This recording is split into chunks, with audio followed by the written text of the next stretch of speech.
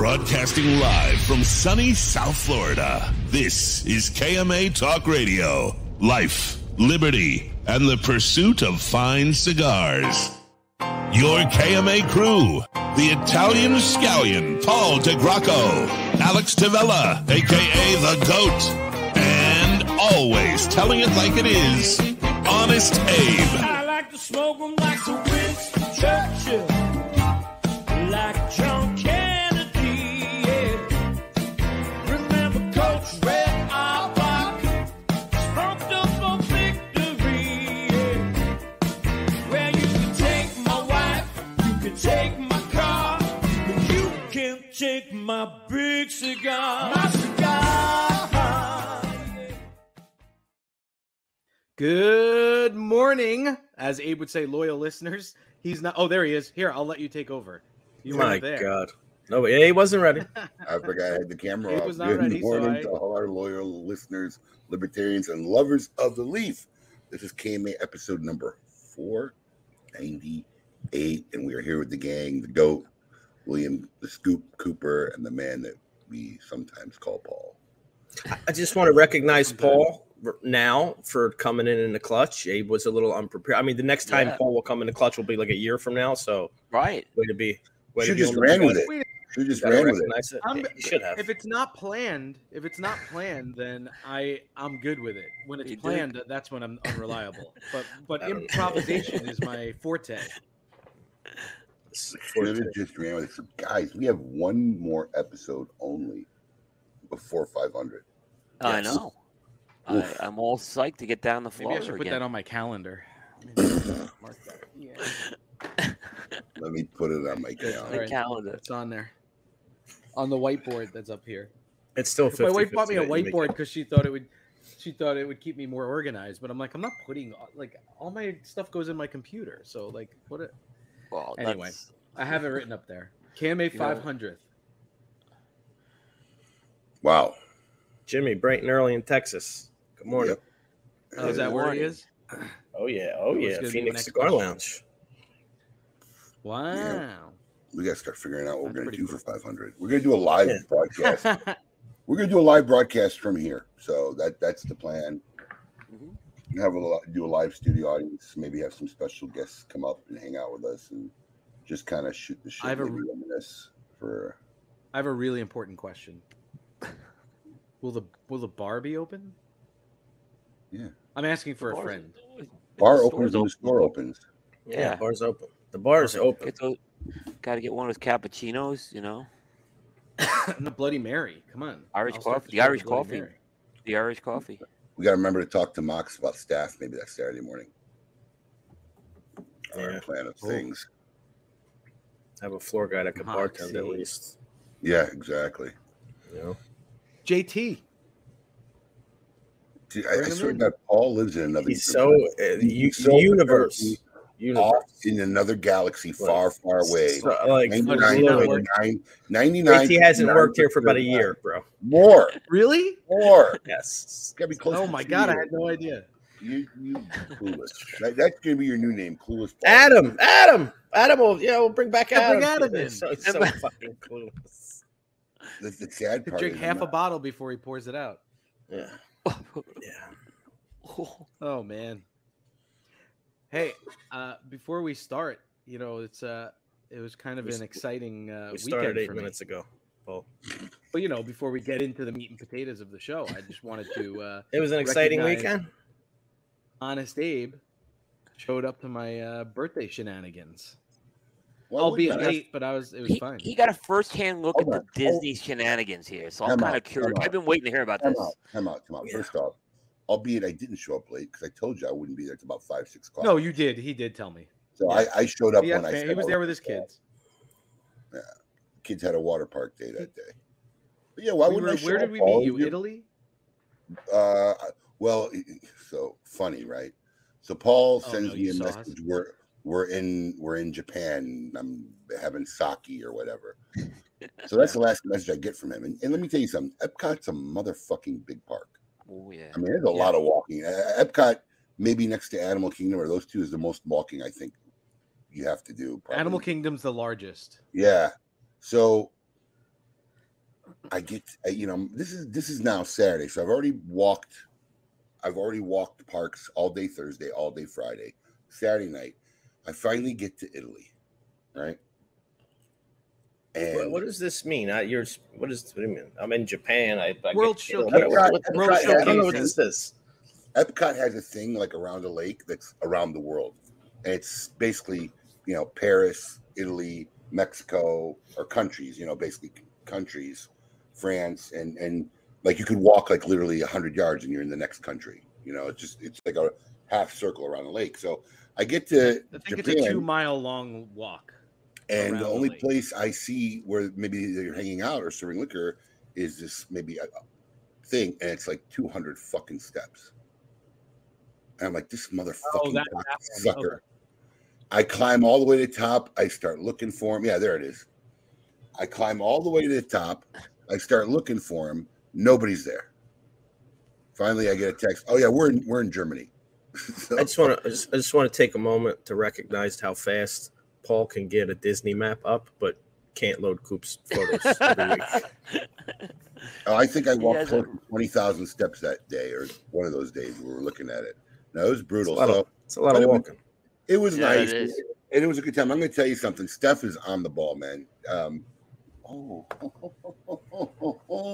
you have it? I have one here too because I figured we'd talk about it. So when you arrive, you got this passport in a bag with glasses and Advil for the next day if you had a hangover. Stephanie had a whole kit for you when you showed up. Pretty on the ball. And then as you went to each city, it was a nice, cute little message here. And then as you went to each city or each country, you had to scratch this off. Now, obviously, we didn't get there. You a penny too. You didn't get there till late. But I was curious, and if you, there's always an image here, like you can see, there's a Mickey Mouse. If there was a picture of Paul here, then you had to buy him the drinks in that country. What kind of fucking scam is that? Yeah, well, a drink, and it wasn't like a hard set rule, and we didn't drink in every country. We just we walked around and had a couple of drinks. I mean, we weren't. So we showed up late, like the last 3 countries or whatever. So my wife actually gets what country was it?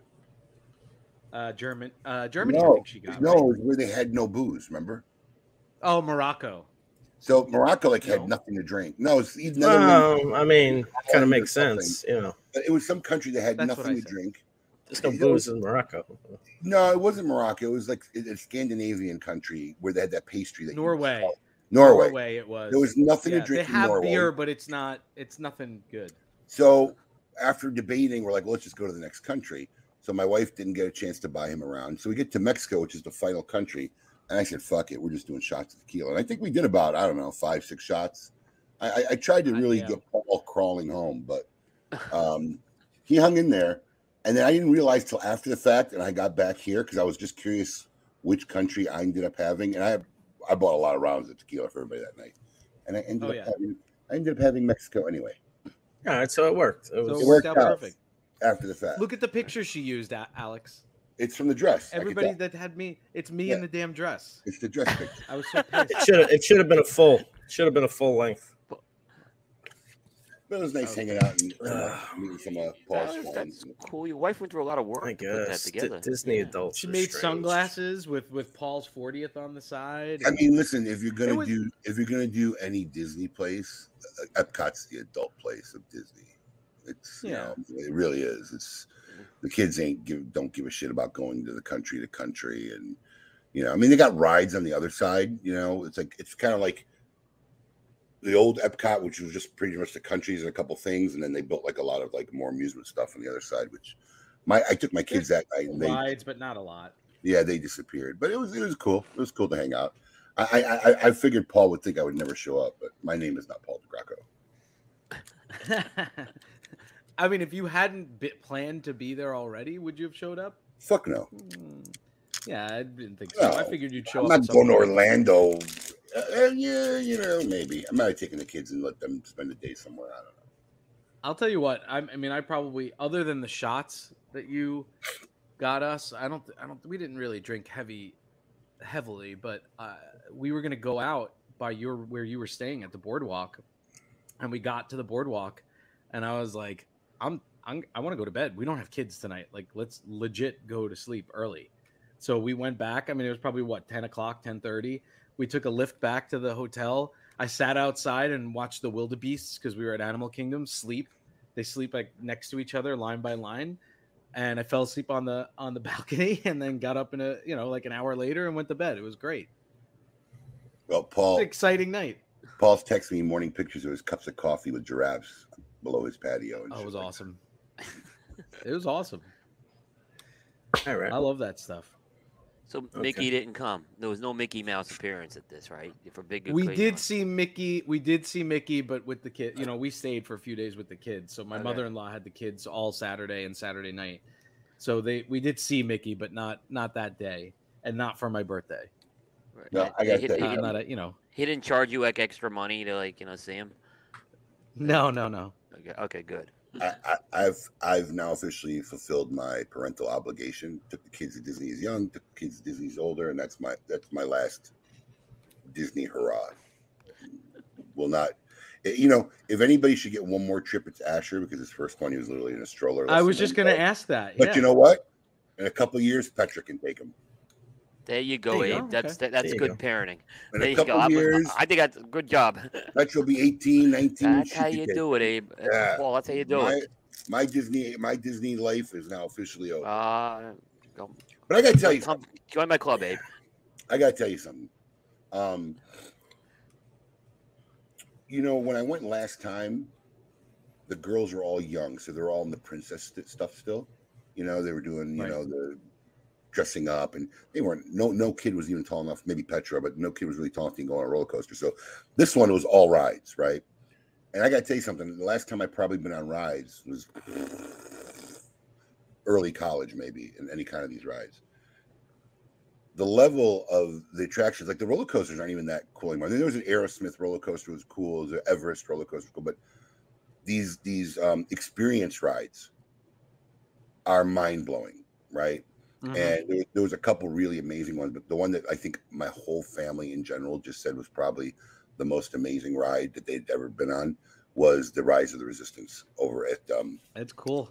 That one's Hollywood Studios, yeah, Hollywood Studios. Studios. Rise of Resistance. Let me tell you something. If you are a Star Wars fan, I mean, it's cool if you're not a Star Wars fan, but if you are, it's like a 3 to 4 different scenes. Rides. Yes, and you are literally immersed like you were put in the movie. And unlike like the Spider-Man and the Fast and the Furious, where you got these 3D goggles on and they use a lot of, video screens, which is still cool. Don't get me wrong. This doesn't use any glasses. And it's mixed with videography that looks so damn real and real people. Like I don't want to ruin it for anybody, but like it goes through a scenario where you're in an escape pod and you get captured and you get thrown into jail and then you get broken out and then Kylo Ren is chasing you down and lasers are shooting and burning holes in walls by you. It's a trackless ride. So you're in this car that I'm assuming is being controlled by AI and computers and just randomly moving from set to set, scene to scene. Wildest, craziest thing I've ever seen in my life. That was wild. And the other thing that I was blown away was, I've read a couple of books and one of my kids is a big fan. But if anybody's kids out there is a Harry Potter fan, the Harry Potter world, the Diagon Alley on the Universal side, not so much on the Island Adventure side. The Island Adventure is probably a better park. You literally forget you're on planet Earth. You disappear. You walk into it and you're like immersed in the book, and it's nuts. And let me just tell you something. The Harry Potter like cult or society is insane. These kids are walking around in black robes throughout the whole park on a 95-degree day, all in like full like Hogwarts uniforms and stuff and whatever. It was a little bit mind-boggling. So it was kind of cool to see some of that stuff because I never seen it. So I can't say I didn't enjoy some stuff. Some stuff was really cool, but still, last Disney trip ever.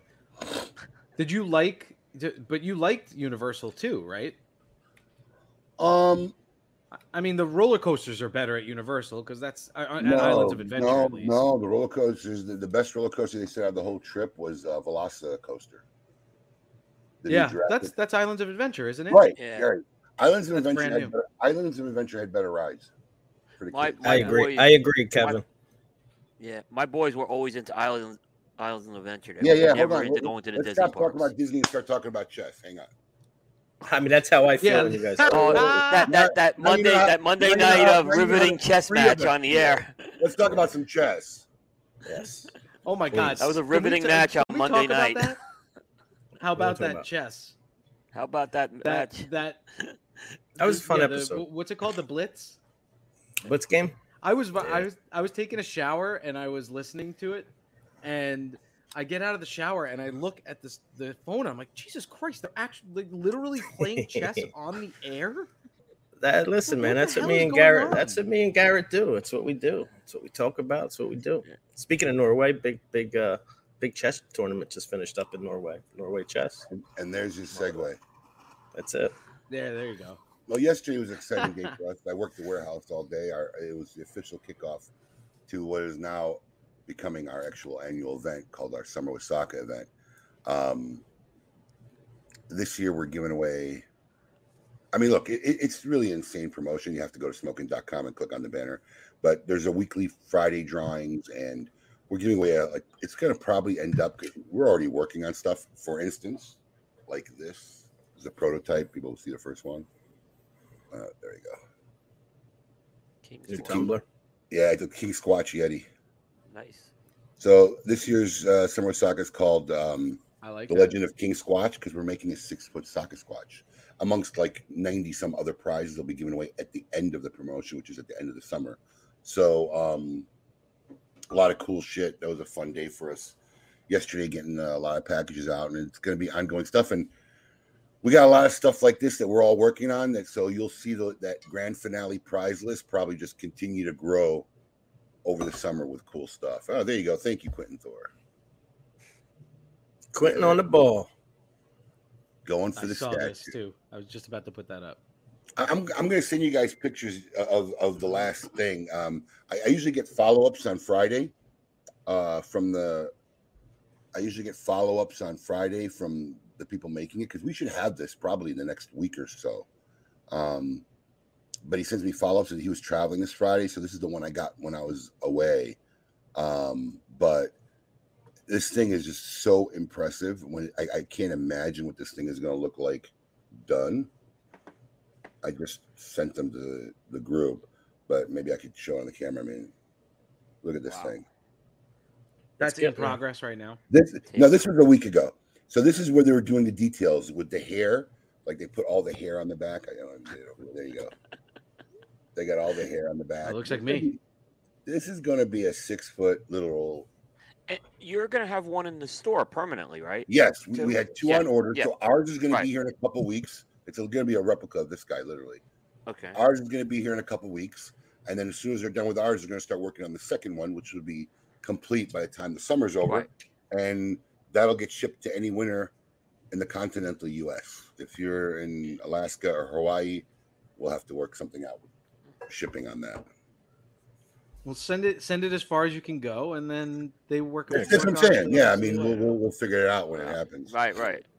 But when it happens. We're giving away 12 of the Guillotina de Saka cutters, which everybody's excited about. You know, we haven't even gotten one yet. He says he'll have them to us in July, but we're going to start giving them away. Oh, and then no. as soon as we receive them, we'll ship them out. I feel a post coming on. There's stupid customs. Sorry, Dan. Let me help you out. The continue. Fuck, I can't say it. Paul, I see it too. You're calling this one. I agree. I'm with you on this. There's definitely a post coming on this. The contiguous United States. Contiguous. I can't say the word. Somebody say the word. Contiguous. There you go. Contiguous. That thing's pretty detailed, man. These guys do great work. It's cool getting to see the behind the scenes of that too. I kind of like how you've been showing the evolution of this. That's cool. Yeah, I told him to please take video and footage. So when he's done, I'm going to collect it all and kind of do a cool little reel of maybe I could time lapse it, and present it, it being made. So, how tall is it? 6 feet. I mean, that was the order. We ordered it. So is it taller? Is it taller than our guest? No, our guest is over 6 feet, right? Oh hell yeah, yeah. He's a tall guy. Willie would look down on it. Big Willy. Yeah. Me, I'm staring straight up. I'll break my neck looking at it, but Willy's, it's still smaller. Speaking of our guests, should we bring him on? Yeah. Get him in there. Are we doing this as a meet your maker? We haven't run one in a while. This is good. Yeah, why not? Yeah, hold on. He's the maker. No, let's go then. Let's jam it in. All right, here we go. All right, Paul. I want all of you to get up out of your chairs. I want you to get up right now and go to the window, open it, and stick your head out and yell. It's time to meet your maker.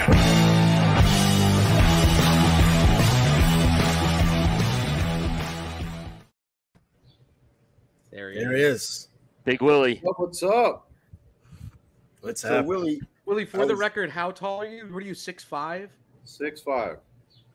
Oh, wow. That's weird that I remembered that. I was Might have shrunk in a half-inch, quarter-inch with old age, you know. It happens with age. Yeah. age and weight. I'm dreading those days. I don't got much height to spare. It's gravity. No, me neither. I think about that a lot, fuck. actually. I was looking at Willy in the green room earlier, and he's inspired me. So I'm not going to shave my beard for the whole summer of Osaka. Oh, okay. Well, did you go to goatee?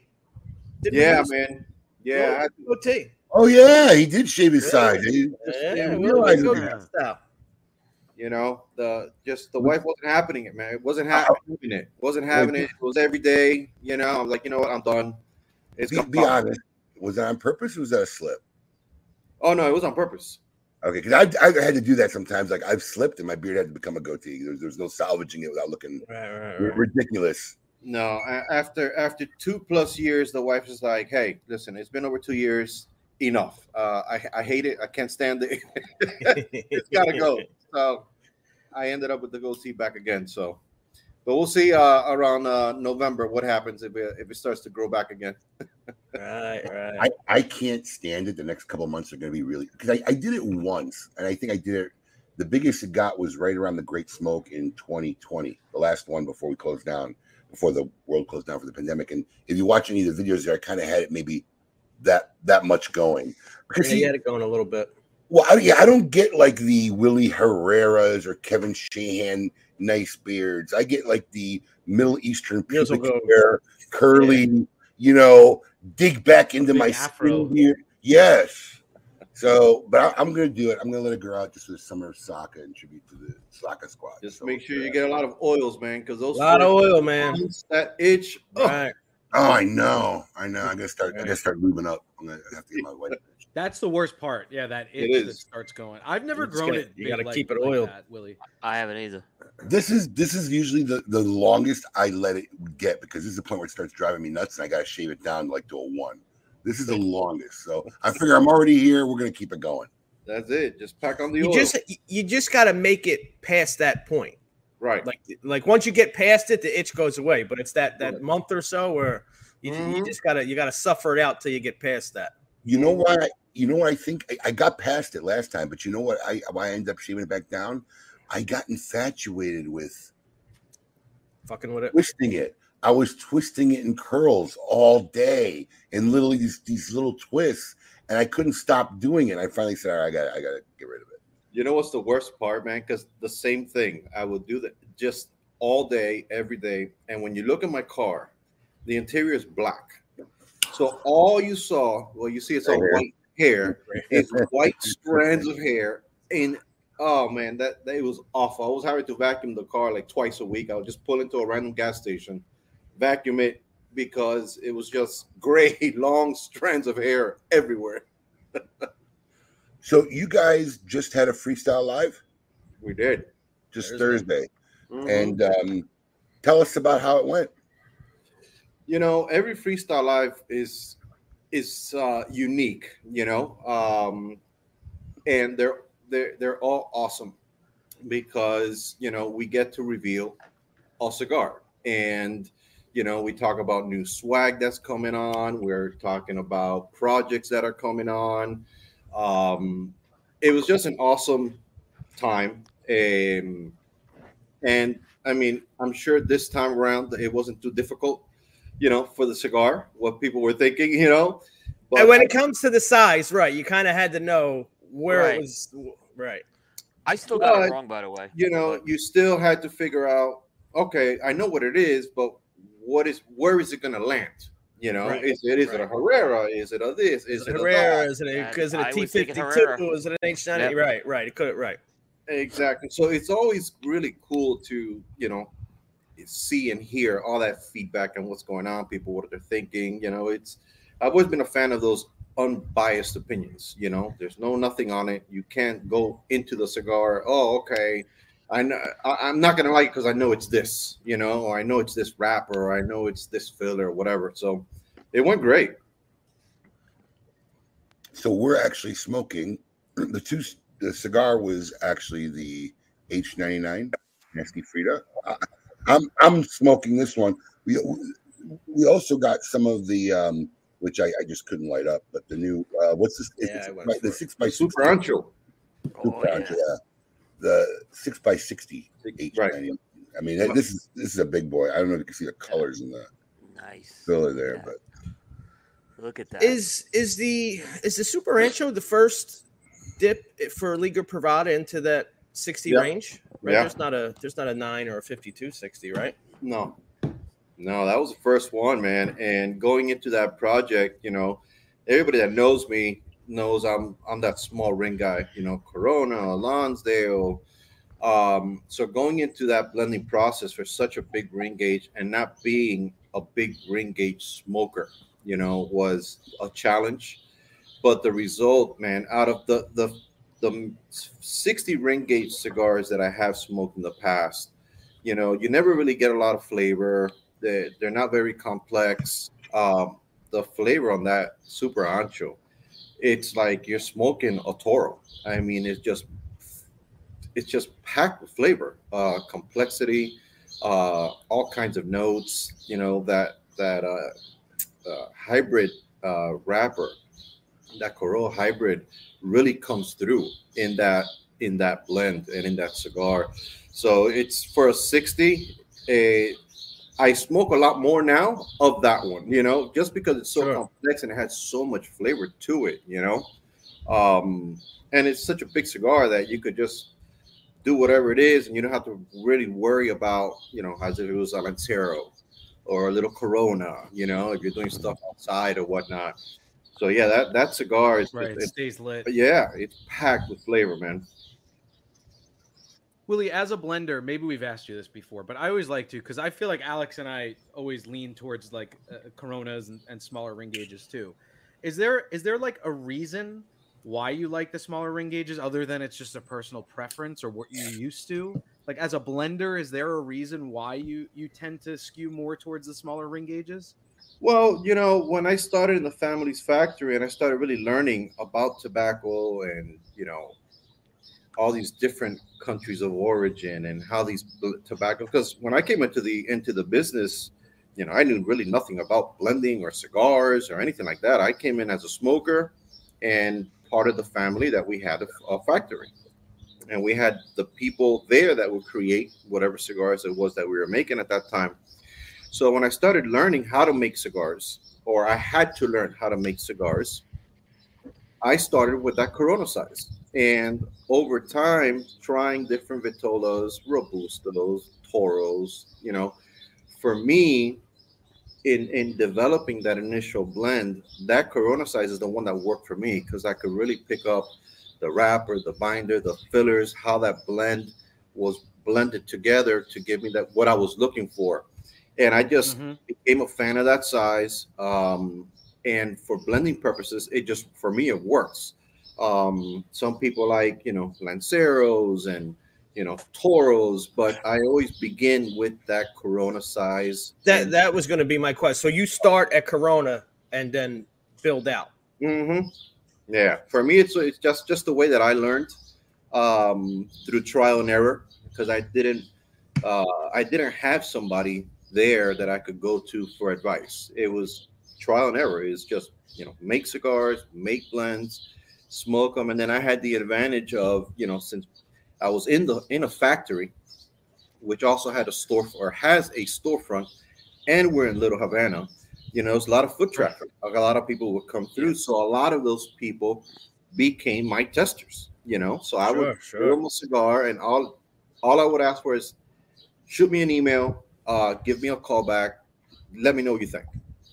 And that's how I got a lot of the feedback, and I figured out, okay, this works, this doesn't work, you know, this is too strong, this is too mild.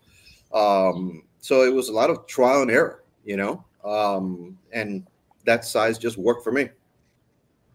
Well, it's funny that you mentioned that, because Abe, do you remember when Jim Colucci said on the air, he said that, I think he told us, like, the traditional way to blend cigars, most guys start at a Corona. I think he told us that once. And he's like, you usually start at the Corona and then you work your way, like what Willy's saying. So, but that's just something you kind of discovered on your own. So it's kind of funny. And maybe there's something to that. But I've always been curious about that, because I for some reason, that's where I go. I just always like that size. Right. Too big is just, you know, cumbersome. I thought Paul was going to say that's where I go when I'm blending cigars. I was like, what? Willy, it's got to be pretty, I guess, satisfying, because this H99 wrapper, it's something you guys have talked about for, I mean, it's something that you guys introduced back in 2018, right? And now 5 years later, we're finally seeing this hit the market in a lot of different forms now. So it's got to be pretty satisfying for you now to see this. It is, man. It's always great to finally release something where everybody has access to it, and then to get all the feedback, you know, and see how people receive that cigar, how people talk about that cigar. It's great, you know, because cigars, you know, do so many different things for so many different smokers. You know, in some cases it could be something of a celebration or a wedding, you know, and they're smoking that one cigar that you blended that is making that day even more memorable. Or it's a cigar that, you know, somebody had a really rough day and they're smoking that cigar and you made their day a little bit better.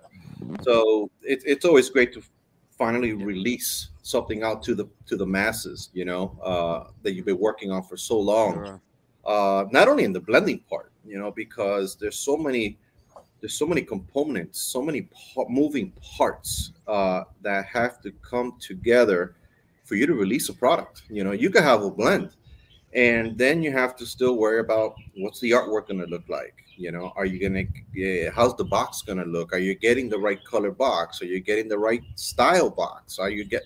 It's just so many moving parts that when it finally all comes together, it's almost like you're a baby. You know, your kid is being born. It's because you've been through so much for a year and a half, sometimes 2 years, and so many ups and downs. You know, what you think was going to look great on the band or a style box, you get a sample a year later. It's like, oh man, this just doesn't work, and then you kind of have to start all over. It's just so many moving parts, man. Sure. And most consumers never really even realize it. Mm-hmm. See, that's the cool thing. I'm hoping, you know, next year we start up those cigar safaris again, because the consumers get to see that. They get to get a glimpse of that behind the scenes of what goes into this before it's finally on the shelf. You know, they see a lot of those moving parts. And how everything just has to work together, you know, and it's always cool, you know. Same thing with the barn smokers. We get to have, you know, for me, I see the barn smokers that we do as kind of like a mini safari. You know, you have that one-on-one with all these consumers, and you kind of give them a glimpse into all the back stuff that goes on when you're working on a cigar, right before you release a cigar. And so, you know, you get a lot of questions asked, and they're like, oh, wow, I didn't know that. And it's cool. It's really cool because it's a great experience. It's a great learning experience, you know, from the business as well as the tobacco. You know, they get to experience tobaccos in the field, you know, so it's really neat. In all my time of having gone down there on trips, or I think that's the number one thing I've seen every consumer just be in utter awe of not realizing the whole process from seedling to finished cigar. I think that's what almost every single person gets just shocked from. Yeah. Yeah, it's great. It's a great experience for them, and it's great for the industry, because it's not just for Drew Estate cigars. It's every cigar. Everybody goes through it. Everybody goes through those, packaging headaches, tobacco headaches, production headaches. I mean, it's all over the place. Right. So it's great just for the industry, for the consumers to really understand, how much really goes into getting this on the shelf. Right. And so Freestyle Live was Thursday. My understanding is this is ready to head out the door, right? This should be hitting shelves like next week or so. Yeah, man. And those are little flavor bombs, man. Yes. Little flavor bombs. Because, just like the Papas Fritas and the Nasty Fritas, those are all made from what's left over of the 9s and the 52s. It gets put into this cigar. And so you got a flavor bomb, a mini flavor bomb, like if you're smoking a 9 Toro, let's say, right? So with these, you got everything from the H99s line going into, including the wrapper. So it's just a flavor bomb. And Willie, it's short filler, but I've been told from several people that really when you have a short filler cigar, it's all about the tobaccos. And if you have good tobaccos going into a short filler, it's going to make for a very good cigar. Absolutely. It's we do it in our factory here, the family run factory here. We have our own short filler line. And same thing, we're using all premium scraps that are going to so many of the other lines that we make. So when people smoke that short filler cigar, they're like, oh my God, how much is this? Yeah. And, dude, literally, we, out of our small little factory, we'll ship out close to 100 bundles a week of just the short filler stuff because there's so much flavor and they're so good. Because, like you said, the tobaccos in there are exceptional, and it translates into the smoke. There's such a bad perception or vibe when someone hears short fill, medium fill, Cuban sandwich, and whatever. And I've smoked a few short filler cigars. I mean, it's not like my normal rotation, but I like Casa Bella, which is a medium filled, short filled cigar. And I'm telling you, no one, you give this to anyone cut, no one's going to tell you this is a short filled cigar. It's not burning like like it's a short fill. It's producing tons of smoke, which I tend to find the short fill cigars always have good draw. Mm-hmm. Yeah. And it's smoking phenomenally, and it tastes delicious. Mm-hmm. Yep. But when consumers hear that, they always get such a I always find it funny because, believe it or not, because I work with the customer service a lot. I can't tell you how many times we'll get an email on certain things. Is this long filler? Like, dude, you're buying a premium $8, $9, $10 cigar. I mean, I didn't even think that had to be a question, but like they're so concerned. It's a little funny sometimes. Yeah, for sure.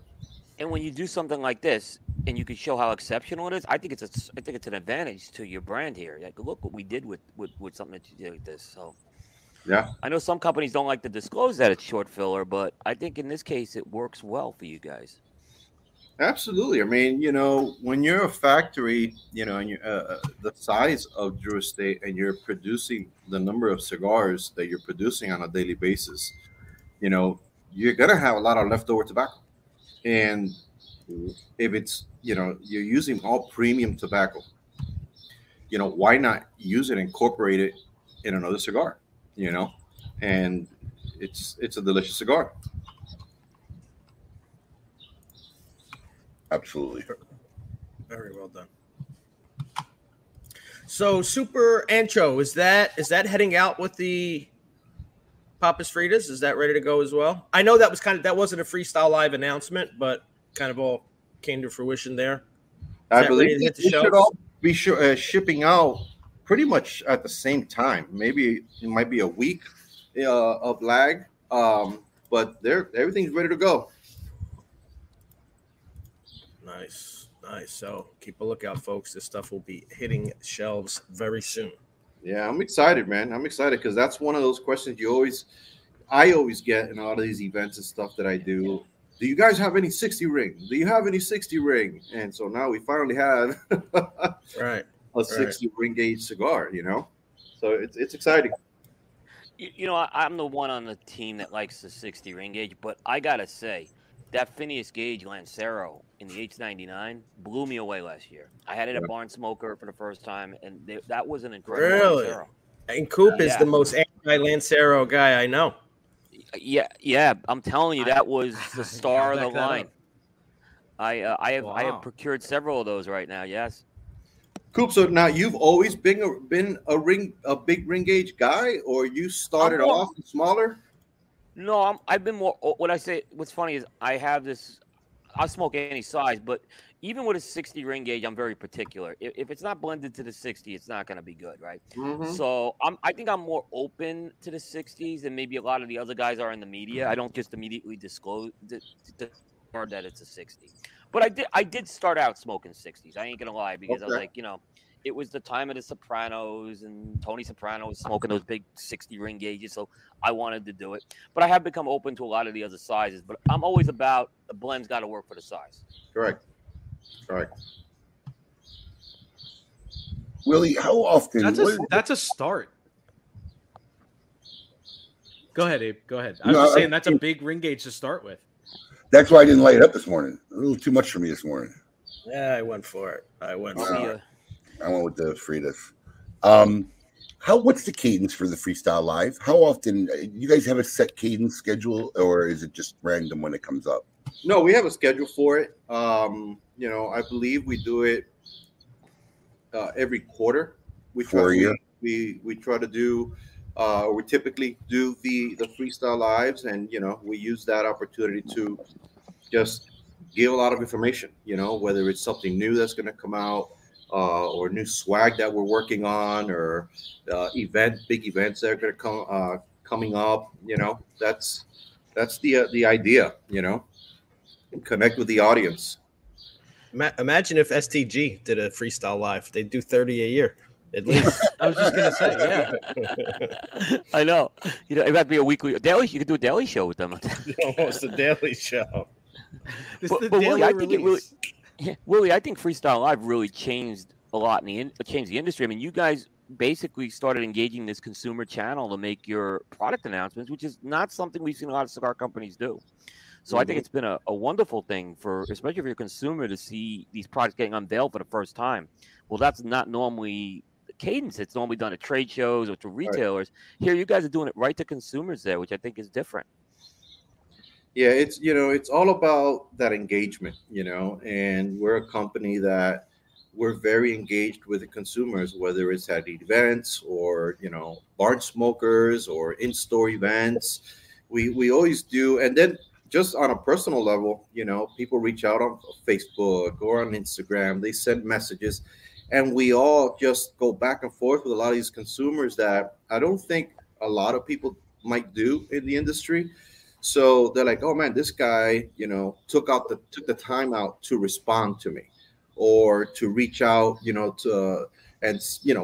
whatever it is. And I think it makes a big difference. It makes an impact. Because at the end of the day, it's all about the consumers and, treating them right. You know what I mean? They're the reason you're here.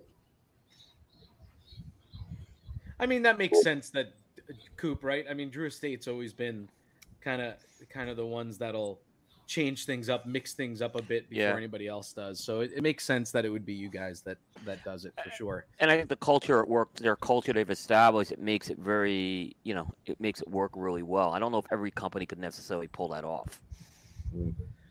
You guys you guys gave away a watch, right? A big fancy watch was that last night or Thursday night? Or that's not happening yet? Always up to something, man. They've done watches. Really cool stuff.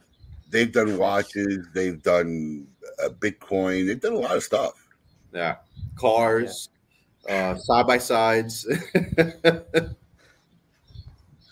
So, Willie, I'm going to assume you're going to be at the PCA show, upcoming PCA show. I will not be there. Hoya will be there. I'm still in a day sometimes. I keep forgetting DE doesn't go to the trade show still.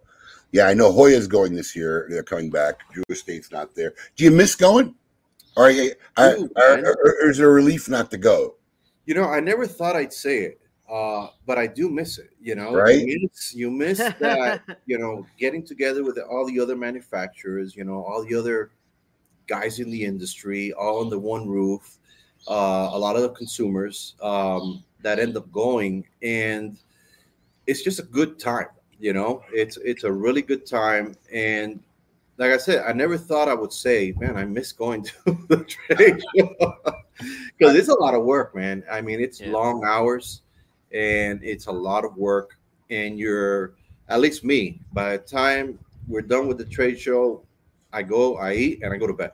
I'm not the guy you're going to find out drinking and at a bar because I'm exhausted. But I do miss it, man, because, you know, when the trade show is going on, you're walking around or you're at your booth and other guys are coming through and, you know, you're just catching up, you know, which is great. I called my Disney chip training for the trade show. I believe it. All that walking. We're training for the upcoming trade show, all that walking. I didn't go to the trade show for a period, I don't know, 4 or 5 years maybe. And after I started going, which was the year after the pandemic and it reopened, I was like, oh, well, this is not that bad. I kind of missed it being here and whatever. So, but I'm the same like you. I'm too tired. You know, we get invited to all these dinners and stuff, and I let my staff who goes with me go to those. Me and Brandy will usually make a 2-person reservation somewhere quiet after the show. Yeah, we'll go out. We'll have her and I will have a nice meal, and we go back to the room. Yeah. That's pretty much it. Getting too old for all those late nights. For real. You're not kidding, man. You're just trying to look at this guy living his best life. This guy's everywhere.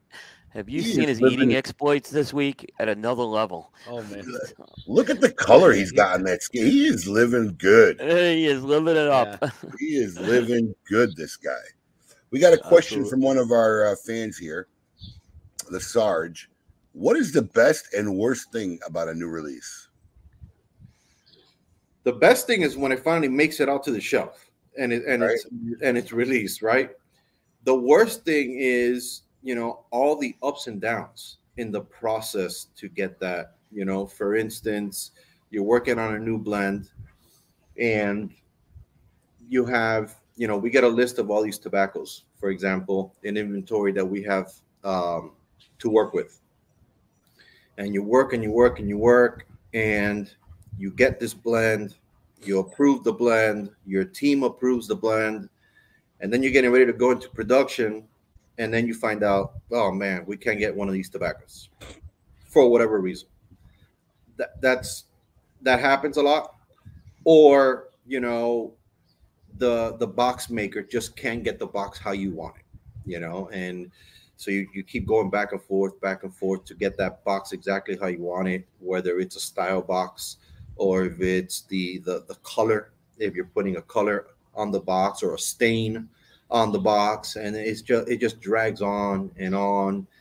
I would say that's one of the worst things, man, you know, and it's frustrating, you know, it's frustrating, especially on the tobacco side. I remember when I joined Drew Estate and I started working on the Herrera Esteli Habano, which is the first release that I did, I had to reblend that cigar like 3-4 times.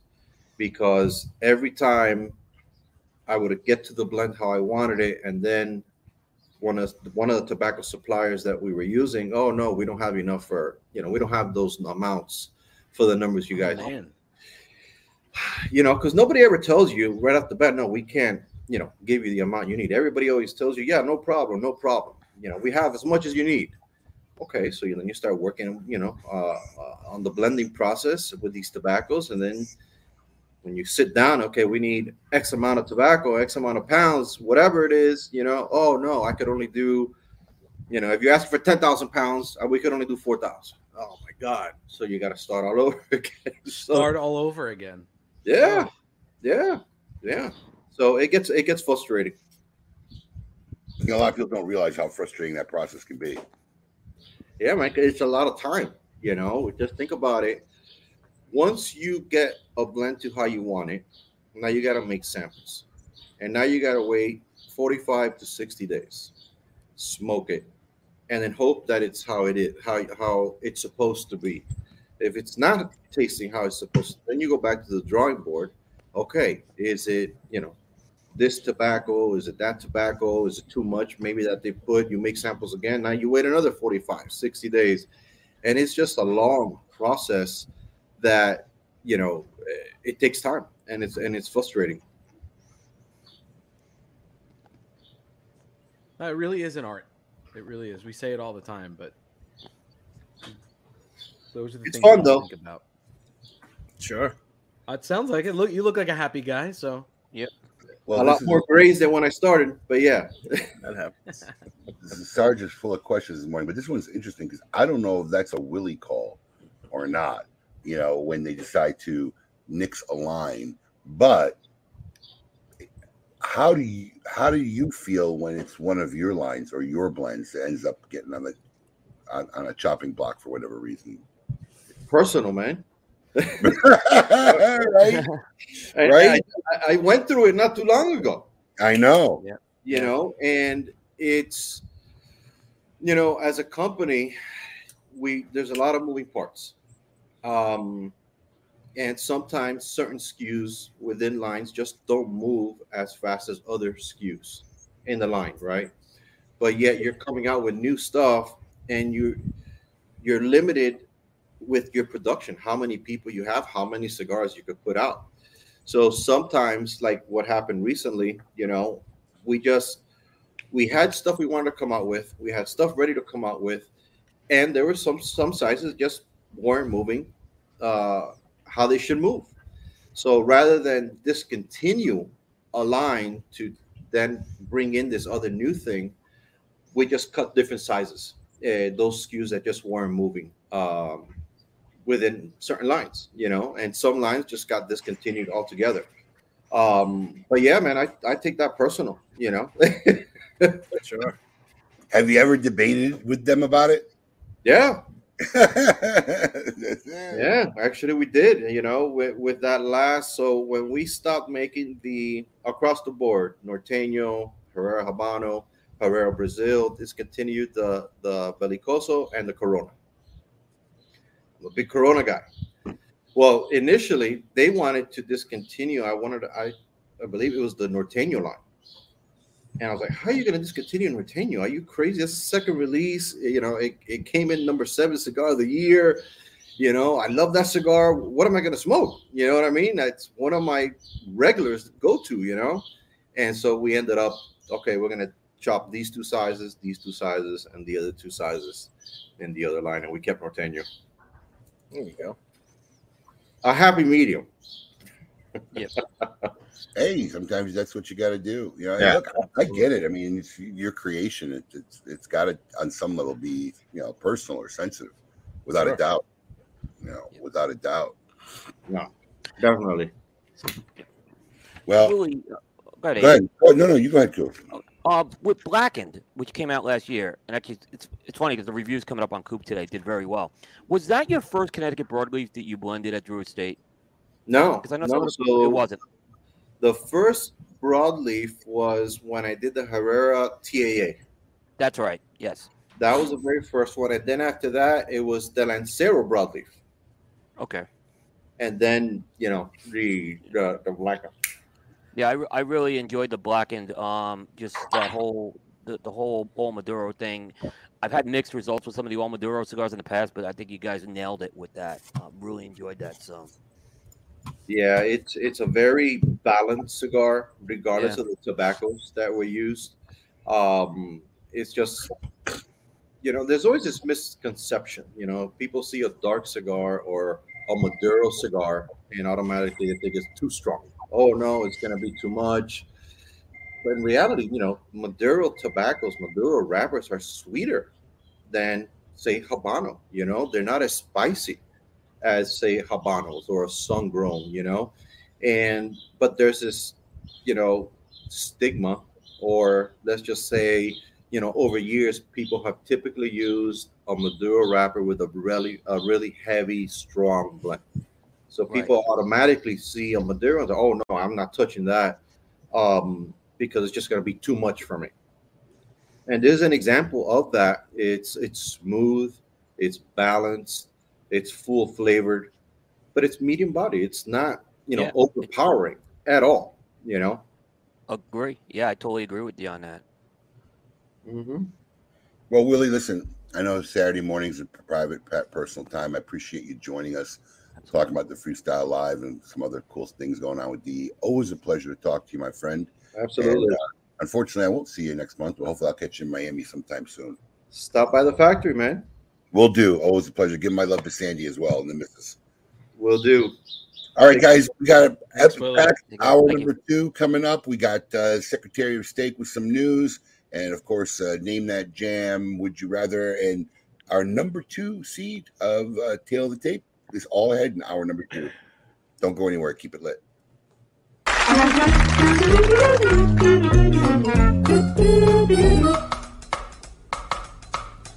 Phenomenal. Phenomenal. Phenomenal. Phenomenal.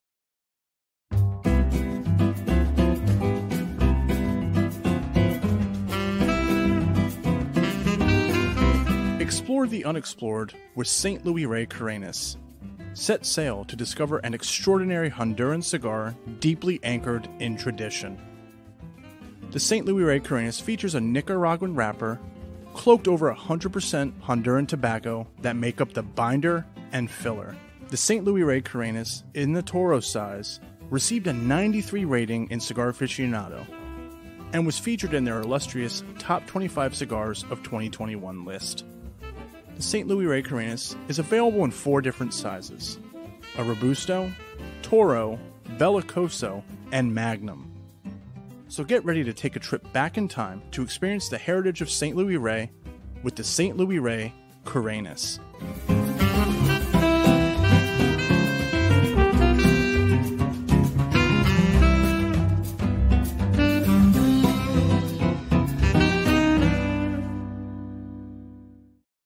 Surgeon General warning: cigar smoking can cause cancers of the mouth and throat, even if you do not inhale.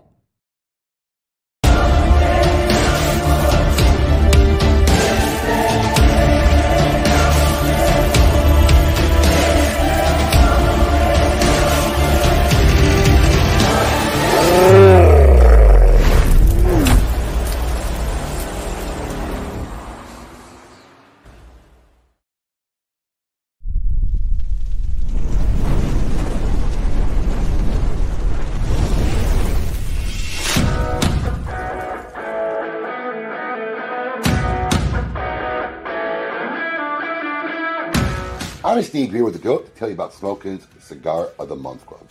Alex, tell our fans out there why our club is the best darn club out there. Absolutely. I'll tell you why.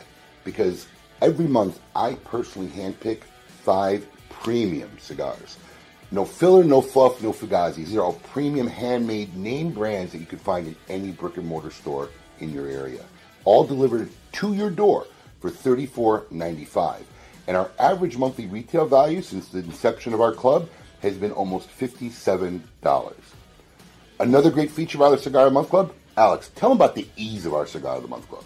Sure. I'll tell you, I hate subscription services. It's always a pain to cancel them, turning them on. We've made it super simple. All you got to do is log into your account. There's a little green button there. If it's green, you're active. You want to take a break, you're going out of town, simply hit the button and you'll deactivate your membership. Want to turn it back on? The exact same easy process. You can turn it right back on. We've made it that easy for you. Another great feature is our Double Down Club. Alex, tell them about the Double Down Club.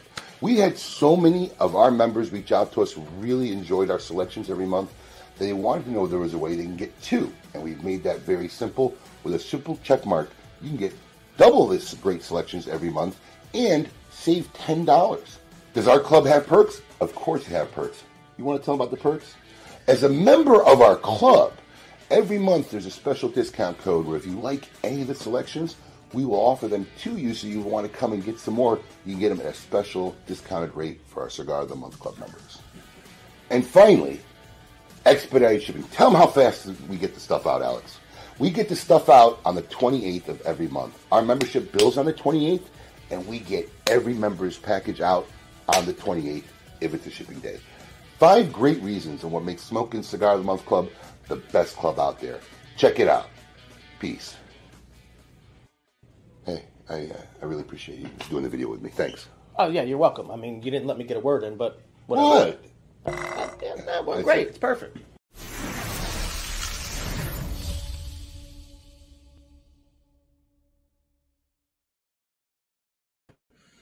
Welcome back, everyone, to Hour 2 of KMA episode number 498. Here with the gang, the GOAT, William the Scoop Cooper, and Paul DeGracco.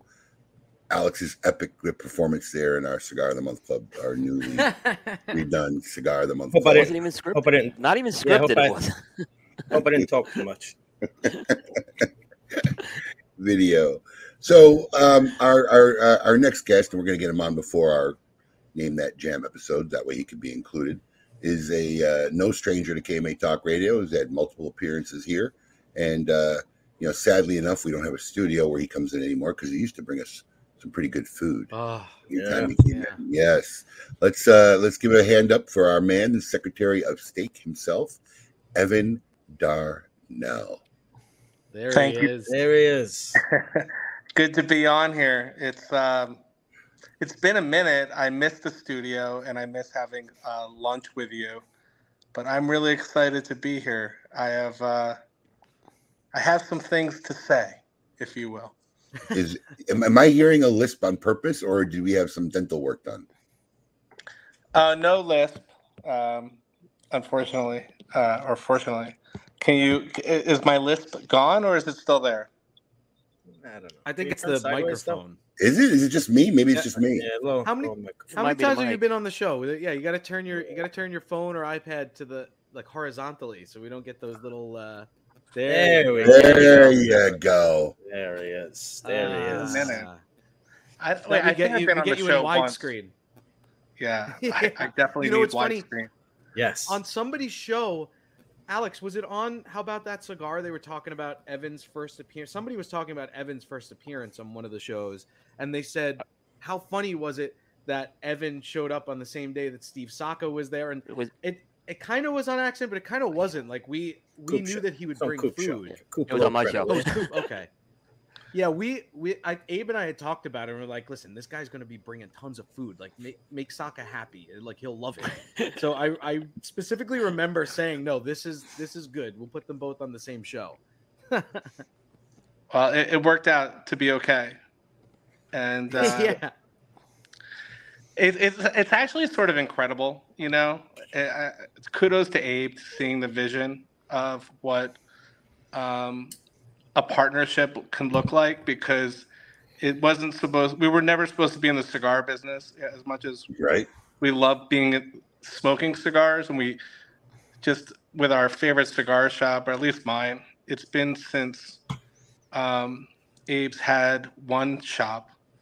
I used to go there when I was for 15, 20 years when I would visit my in-laws. And I would go all the way, I'd travel a half an hour to go to that cigar shop because I loved it, up in Palm Beach. And before you know it, we have something that is much bigger than I think any of us could have imagined. And I think you imagined it. I said when the announcement came that you were going with the national release, I said Evan knew this all along. This is what he wanted to do. I really think that it's somewhere in the back of your mind you knew this was going to be a thing. What we do in our events is something that should be national. And the only thing that could mimic is it's not a steak. You don't share steaks anywhere. It's a cigar, and when people are going to be lighting up our Red Meat Lovers Club cigar around the country, they're going to be an hour with their friends and making new friends. That's, to me, the best part about the cigar culture, and it's going to be awesome. I'm really excited about it, and it's close. It's close. It's only a few weeks away. Yes. This is the second one, right? Well, yeah. So the Battleship Beef event that I wanted to talk about. I mean, look, I've never heard of a more interesting place to do a cigar dinner than on the top of the world's largest battleship. And it's in Camden, New Jersey, aka Philadelphia for Alex. June 17th. Us, Steve Saka, Dunbarton Tobacco, Casa de Monte Cristo is powering the cigars up north. And we're bringing in 6 of the best restaurants, including what it's like your death row meal.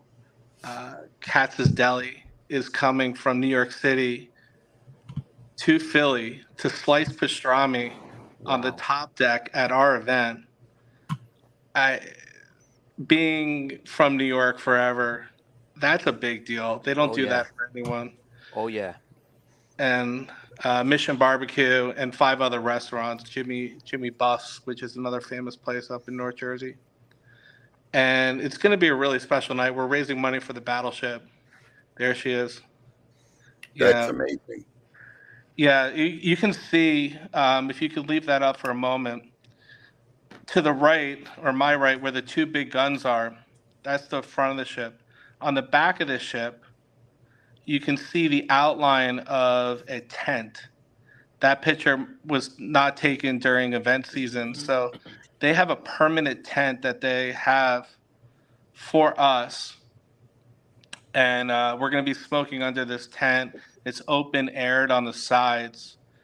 And hopefully we'll have 150, 200 people there.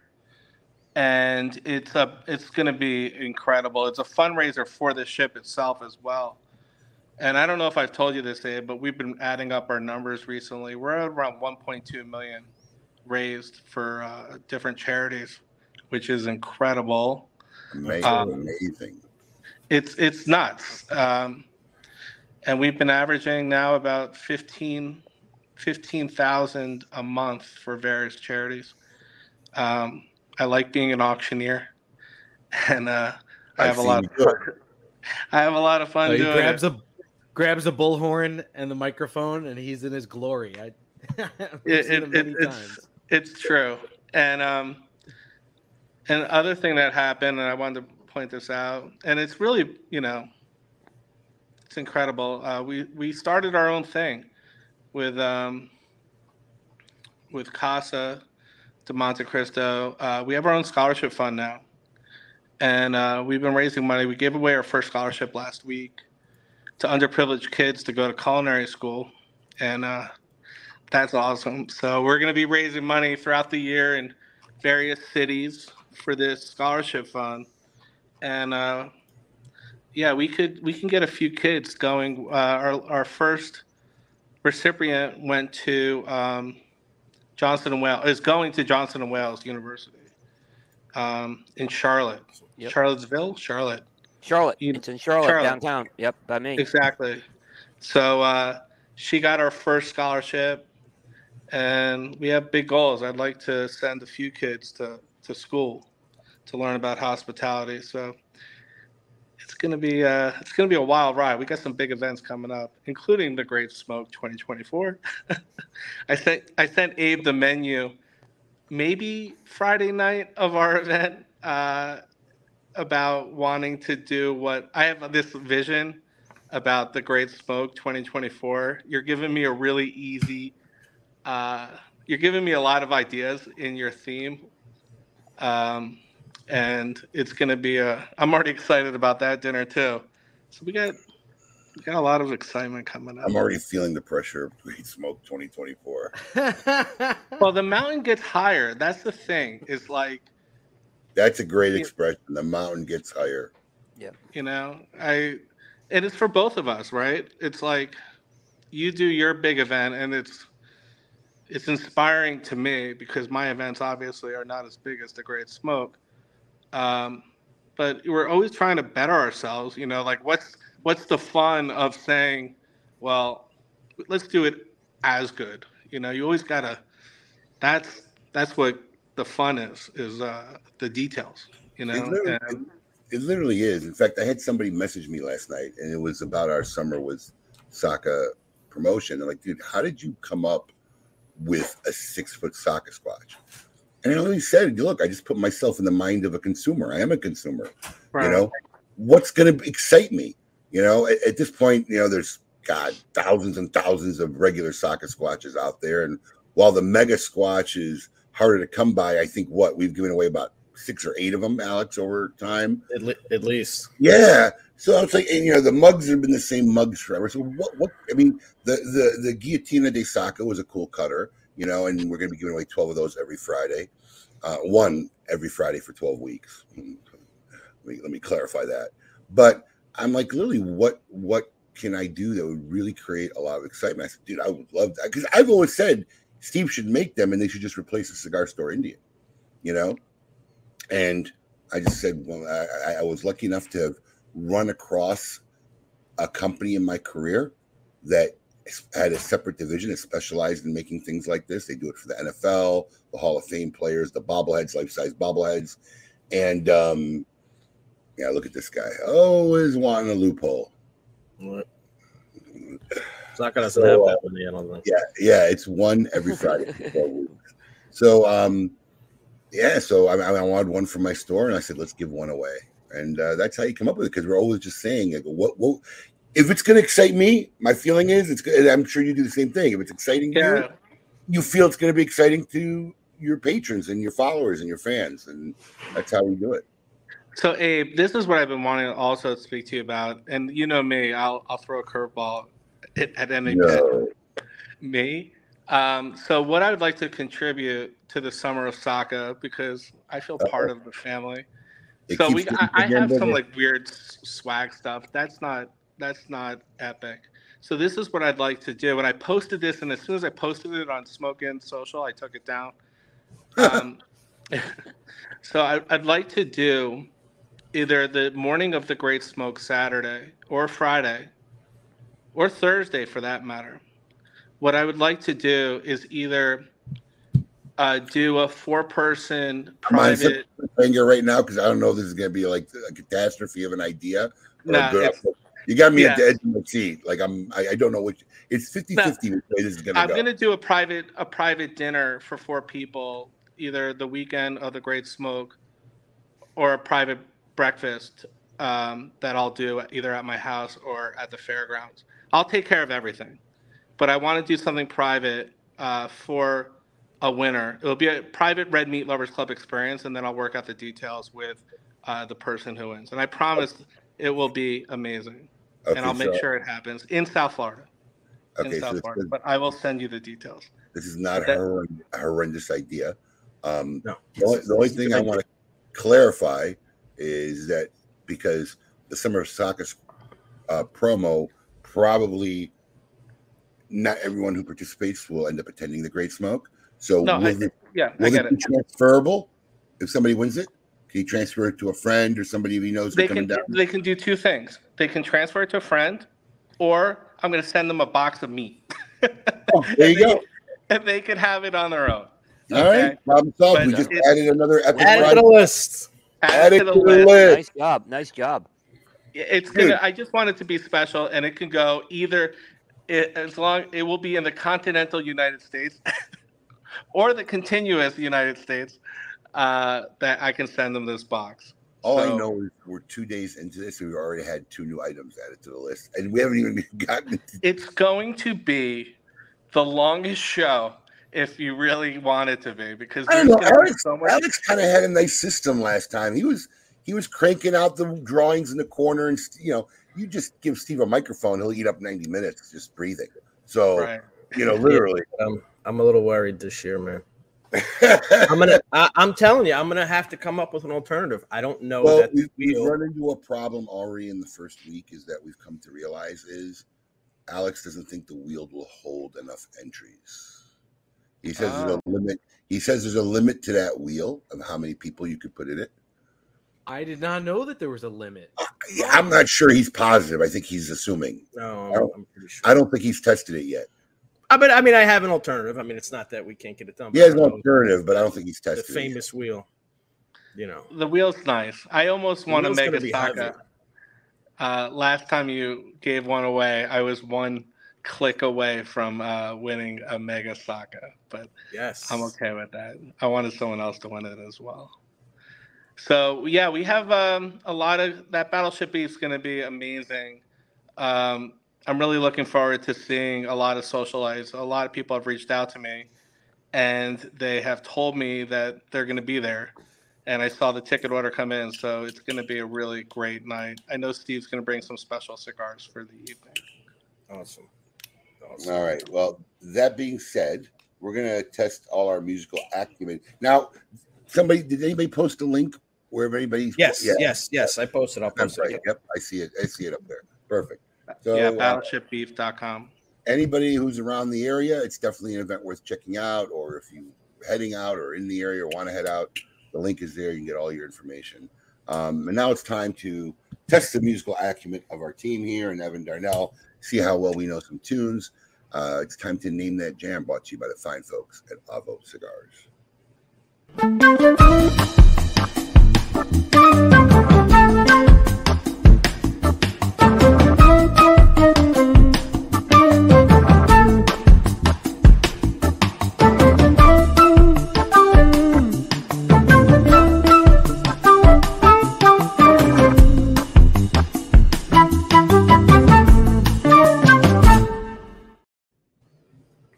All right, time for Name That Jam. My only info on this version of Name That Jam is this is my favorite song by this artist and probably top 5 favorite songs of all time for me.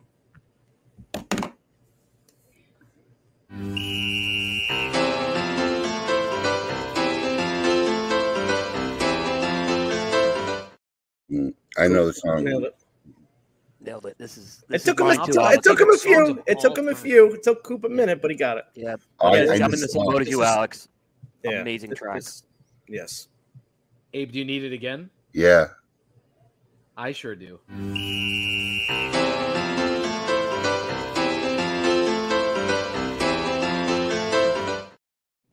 So that part, I'll just give you a little. That is a mid break in the song that really jams out. And if you don't notice, like, you're gonna be surprised who the artist is. Yeah. No, I know exactly who the artist is. I can't remember. I think I know who the artist is. I don't know the name of the song. Yeah. This is. I think the person that guessed is correct. On so far, we've had a couple guesses. Let me look. I wrote down. The artist is correct. The artist is correct. That was a great musical.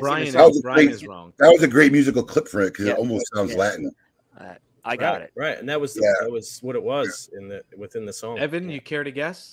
I don't know. I could sing it. I can't come up with a the Billy name. Joel song. No. I could sing it. I'm singing it in my head. A lot of people said Billy Joel. No. The artist was named. Someone got the artist right. It's been named a couple times now. Yeah, but the song. Any guesses before we reveal? No, it's Robert Plant singing. I just can't come up with the song.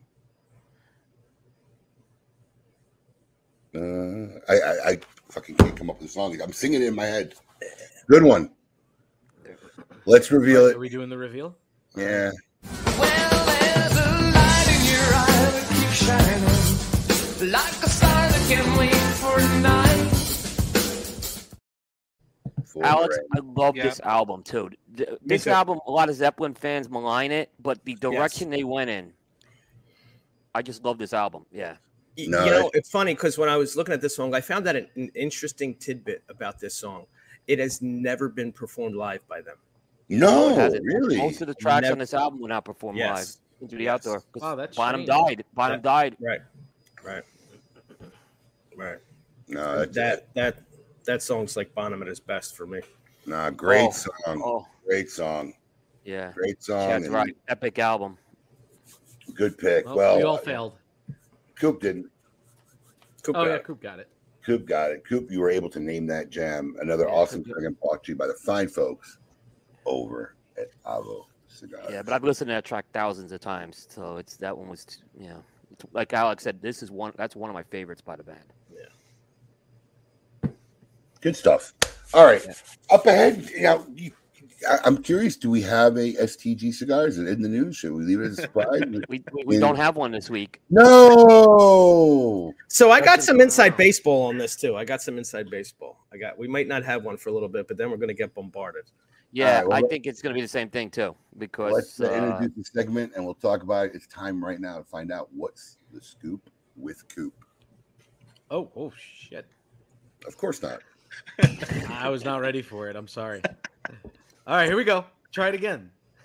It's time. Hey, yo, what's my theme music? The Scoop with Coop.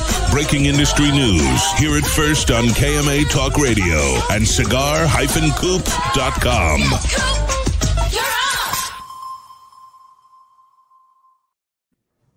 I didn't know if you were going for it. I thought you were ignoring it, so I just played it.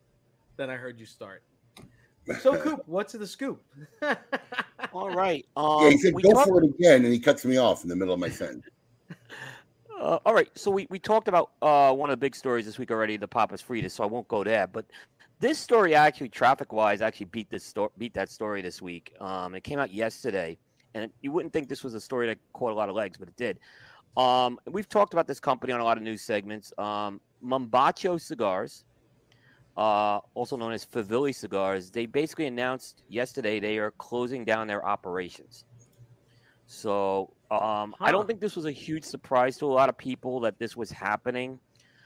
And I was down there in January, and the factory that they had, they were turning it into a customer experience center, so they weren't going to be making cigars there anymore.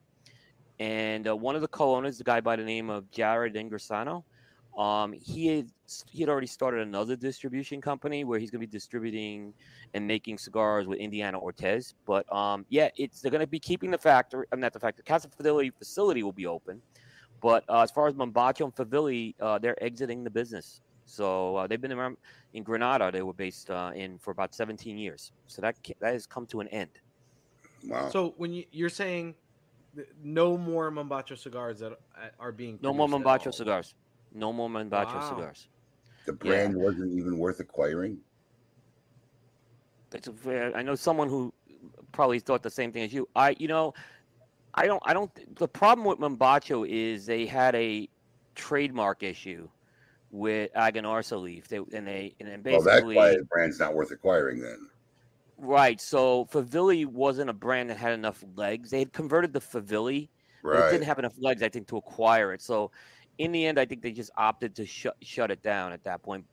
Wow. And then Jared, who's one of the co-owners, is still staying in the business, but he's going to be doing completely other things with other factories right now. Because in worst case scenario, in deals like this, a lot of the larger companies will just acquire the name and just go make whatever they do at random factory and put that company's name on it. Yeah, they just couldn't do it because again, there was an out of court settlement on that where they had to. That's why they had to go to the name Favilli, because they had to stop using the Mombacho name in the U.S. particularly. So that was a lot to do with that. Yeah, yep. So I did get to, like I said, get to go down there in January. It's a really cool place to hang out and everything. It was way too small to be a high production factory though. Just how it was laid out and everything was very difficult. So interesting. All right. Moving along, Davidoff made an announcement this week. It's 10 years since they launched Davidoff Nicaragua. So they are, of course, you got to have an anniversary cigar. So they announced the Davidoff Nicaragua 10th anniversary cigar. A couple of things about this cigar. First of all, the Davidoff Nicaragua was kind of famous because it was Davidoff's first all Nicaraguan tobacco cigar. And that guy kind of launched all those Black Series lines. But this cigar is not going to be all Nicaragua. It's like an interesting thing. It's going to have an Ecuadorian wrapper.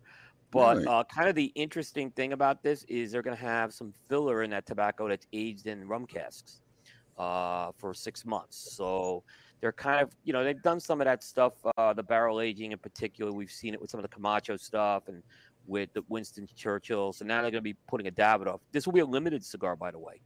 So it is. It's going to be a limited run. They usually keep their limiteds one and done. I don't have box counts, but it will be a 6x56 Grand Toro. and it's going to be priced at $36 a cigar. So that should be hitting the shelves sometime this month. Oof. It's about their range nowadays. Yeah, that's about that range. I mean, that's about the range. I was actually kind of surprised it was that cheap. You know, I got a conversation with somebody last night, and I don't know, I haven't paid attention. But does anybody know what the normal retail? Because back in the day where I was really watching this and selling it and working the register, I think they were like 35 bucks. Anybody know what the regular retail on an Opus A is these days? Oh, I don't. Yeah, I'd have to look that up. I mean, look, I can't imagine, because like Opus isn't really one of these cigars that prices have just skyrocketed in 10 years. So I can't imagine it's more than 45, 50 bucks. I mean, I'm talking about regular retail, not guys gouging. So when you look at a lot of these cigars, because I was just having a discussion with somebody last night, when you look at a lot of these cigars and when the price ranges they come out with, is it really 100? I got to find out if that's regular retail. The problem is a lot of people mark it up stupid, so I don't know. Yeah, that's why it's tough. I doubt it's 100. I'm gonna have to dig over. $47.95.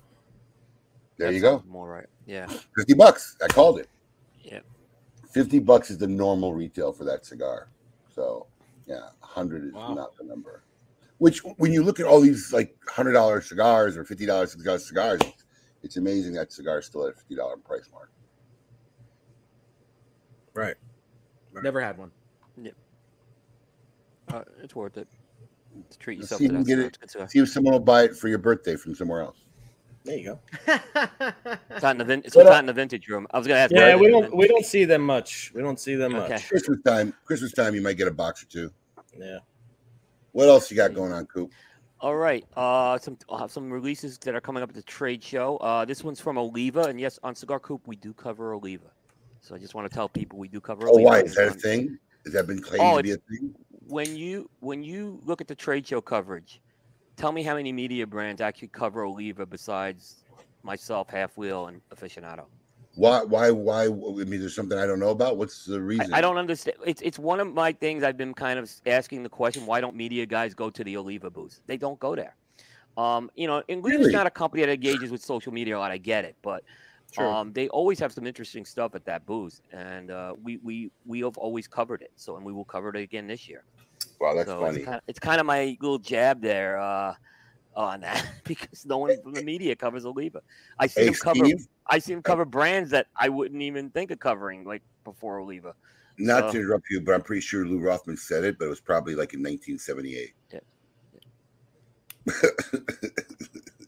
Go ahead. So they have an extension to the Oliva V Milanio line. It's called the Figurino, and it's a cigar that's it basically is that bowling pin shaped cigar. It looks like so. It's kind of a figurado in the shape of a bowling pin. It's also a rounded version of the Oliva Series V Milanio, and there's not a lot of the rounded ones they make. You guys had a rounded one, didn't you, at Smoke Inn? Of a Oliva. Is that the? Yeah. Is that the picture of the cigar? Yeah. That's not a bowling pin. What would you call it? A perfecto? Like a perfecto. It's a perfecto, but it's a little. It almost kind of is. I don't know. It kind of just reminded me of a bowling pin. Did you ever go bowling? Bowling has a big, fat, round bulb head, a little neck, and I don't think the picture's doing it justice. There is a. It kind of reminds me of that punch size that we were talking about a few weeks ago. I like the dad bod. Yeah. The dad bod, yeah, but it's a little thinner. I'd say this one. All right. Yep. But this will be a limited release, but there's going to be 14,000 boxes of this cigar. And this one will be priced at $20 a cigar. So you'll see this at the trade show next month. You said 14? 14,000 boxes. 14,000 boxes, $20 a cigar. $20 a cigar. Yeah. So we're coming to Oliva, that's a limited cigar for them because they produce a lot of cigars. Yeah. Another just announcement came from La Aurora, another company I don't see a lot of people cover anymore at the trade show. They don't cover themselves that much, Coop. Well, yeah. I mean, so La Aurora is like kind of relaunching at the trade show with the new U.S. division, so I think there's gonna be a lot of attention on that this year. But of course, La Aurora. If you know La Aurora, they come out with an anniversary cigar for everything. Like they celebrate more anniversaries than any other 115th, company. yeah.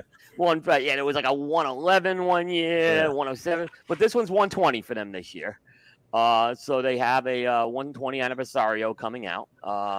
It's going to be mostly a Dominican-based blend with a Dominican wrapper, and that's going to be in 4 sizes coming out. I don't have the pricing on that yet, but that will be making its debut. It's already kind of started to pop up, I think, in Europe already, but they'll be having it at the trade show this year for sure at the new La Aurora USA booth that they're going to have. Haven't they opened their direct-to-consumer division? It's already been open. That's what I'm saying. What psychology or retailer says, let me go to this booth and they got a lot of work to do. They got a lot of work to do. You're right. Yep. It's like they have a disconnection from reality. Yep. It really is. Yep. But they have a lot of work. I mean, I could tell you it's the direct consumers hurt in my area where there was some really good La Aurora shops that, when they went direct to consumer, it hurt. And the split from Miami. I mean, I don't have nothing against it. Do what you do. Sell directly to consumers. They don't need to get it from me. I mean, I'm not visiting that booth. Abe, the thing is they never promoted this at all. They didn't really work that channel, how to sell directly. They put a website. No, we don't know. We don't know how hard it really is. I mean, it's very hard. Yeah. Davidoff dipped their big toe in it, but they're awful at it. Yeah. I mean, it's, I think a lot of times with manufacturers, they think they can be a retail outlet, and, it's not easy. It's what you discover. And, there are guys like you and others who have done it very well over the years. So it's not, you just can't put the website out and think they're going to come, is what I'm saying. Well, I think when you have a website like Davidoff did it, and I'm assuming a lot of Aurora's where they're just selling their own brands directly to consumers, you're only going to attract those who really want your cigar, and that's it. And you're not going to convert people or reach new people who never tried your cigar. So it's a tough climb, but kudos to them. It's a great company, and they make good sticks. It's just that I'm reserving my shelf space for other stuff. Yep. All right, we got one more story here. I think this is going to be it's another trade show release, and I think this is going to be one of the more interesting things at the trade show. Epic Cigars, Dean Parsons brand, is teaming up with Chaz Palminteri, the actor, and they're coming out with a cigar called A Bronx Tale. They're working in collaboration with a retailer in the Bronx by the name of La Casa Grande Tobacco. They hand-roll cigars in the Bronx, but they're not going to be hand-rolling. This cigar is not going to be made in the Bronx. It's actually made at the Charles Fairmont factory. That's where Epic cigars are made. But Chaz Palminteri is putting his name on this cigar, and it will be there's a pre-release event the end of June, but it's going to have a full launch at the trade show, and Chaz will be at the trade show, I've been told, this year. So I'm kind of really curious on this. I like Dean's cigars a lot. He's a good guy as well. This will be a 6x54 box press Toro, Ecuadorian wrapper, Dominican binder, Dominican Nicaraguan fillers, and this will be priced, I believe, at $20 a cigar. Oof. I kind of feel bad for any of these celebrities who are going to try to get in the cigar business now. It's hard. No, do you know why I say that? What? Guy. Yeah. I think Guy is putting the legwork in. I think Guy is set. I think because this was done for years and it was all the same. Everybody did the same shit, so there's no standard. Guy Fieri has set such a standard now of not just throwing his name on something, but going. I mean, he just did an event in Alabama. Yeah, some shop in Alabama. Yeah. Of being present and being involved. That unless you're willing to commit to that, you're just going to look bad. And it'll be very exactly. Guy set a bar for this type of endorsement deal, and if you're getting into this industry in this fashion, and you plan on doing what was done by the dozens of predecessors before, you're just going to look really bad now. So it's going to be interesting to see what happens. I'll be watching this one, even though I don't care to find or try the cigar, but I'll just be watching this one just out of curiosity's sake. I'm surprised Chaz isn't a spring chicken either. Yeah. No, I think he's about 70. I was going to say that's not a current picture in that ad. No. I am surprised that no one's looked at what Guy's doing and has tried to replicate it, seeing the success that line has had. That brand You know has what? had. They're not interested. Yeah. To do what he's doing requires a lot of work and effort. And this is a dude who I personally know is super busy. He does not sit around resting on his feet, and he's making that time. It's not like most of them won't do it. They just won't go to that effort to work that in, because unless you're really emotionally connected to the culture and the product, it becomes a job. For Guy, it's really, it's work for him, but it's been said a million times, when you love what you do, it's not really work, right? No, it's true. I mean, we saw it the day Guy was on the show, and Guy was like, he had another commitment after that, and he had a commitment to do, and he had a plane to catch that same. Yeah, but he still wanted to do an extra 20 minutes with us. I mean, that was what amazing about that was. Right. So it says the kind of person he is, which that's like they said, it sets the bar for these type of releases. It really lies in Chaz Palminteri's hands. The success of the cigars depends on how much he's willing to get out there and be a part of it. I mean, he's doing this event in the Bronx, but he has ties to that store for a long time, from what I understand. So, I don't expect a national tour or anything like that with him. No, we shall see. Yeah, I'll be watching this one. Yep. All right, I'll close this out. I have one piece of news that Alex, I didn't put in there, but I can probably say this because Scott Pierce was on my show Thursday night, and if folks are interested, the PCA's opening event this year. It's going to be pretty interesting. It's going to be sponsored by 4 companies. I just want to tell you what the 4 companies are. The first is going to be Espinosa Cigars, although they're not sure if Guy's going to be there or not yet. Scott was a little short of saying whether he was going to be at that opening party or not, but it will be Espinosa Cigars, Quality Importers, Forged with Room 101, and I think this is going to be just he's probably going to go out of his mind how busy it's going to be. Saka, Dumbarton Tobacco and Trust, is going to be sponsoring the opening party. So he's going to find himself a nice chair somewhere and plop himself down. And that's what I was wondering, if they're going to have a chair for him to plop himself down. Exactly. He is not going to be able to walk. I mean, I'm telling you, Saka's not going to be able to walk 10 feet in that event. And I've seen it. That's why he sits at the booth all week, because he can't walk 10 feet. So started yet? Funny. Yep. Now, Evan, are you going to the trade show this year? I know you've been before. I'm not going. Really? I literally expected you standing. Yeah. I expected to see you standing in the Dunbarton booth with, a cleaver and a knife sharpener in one hand with an apron, standing right by the display of the Red Meat Lovers Club cigars. I literally, that's what I thought. I mean, right to meet there or something. Yeah. It makes sense. It does, but I don't think I'm going to go. Can't get permission from the big boss. No clearance from the big boss. It will be in chapter 41 of my book. Steve's a lot better at talking about the cigar than I am, but it's going to do great with or without me. But we're going to work hard. We're going to work hard. This is. I take my cues from Guy, and like you said, it's going to be a labor of love. This is not, to me, it's not about business. This is just spreading the gospel of Red Meat Lovers Club, and it's a great cigar. So I will not be there, though. All right, we'll miss you. I'll miss you too. Maybe I'll order a cutout of you and not tell Steve. And just put it there. When he's out looking, go put it out there. Extra wide cutout. We got time. That's a lot of cardboard. That's a lot of cardboard. We got a lot of time. You guys send me a picture of you, Evan. I can make a cutout. Take it there. Put it there. You get printed right in Vegas, I'm sure. You don't have to drag it there. Yeah, seriously. Steve would look at that. Get that out of my booth. He's gonna have his hands full 7 days from now at the Battleship Beef. He'll have plenty of me. Make sure you have a chair for him, man. Obviously.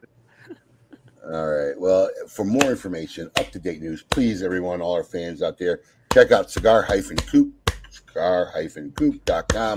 Always rumor and teaser free.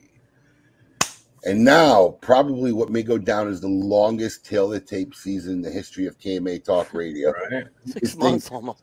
This top 10 is probably spanned over 24 weeks. Yeah, about 6 months. It is time to find out what our number 2 pick of this season's Tail of the Tape Best Bombshells.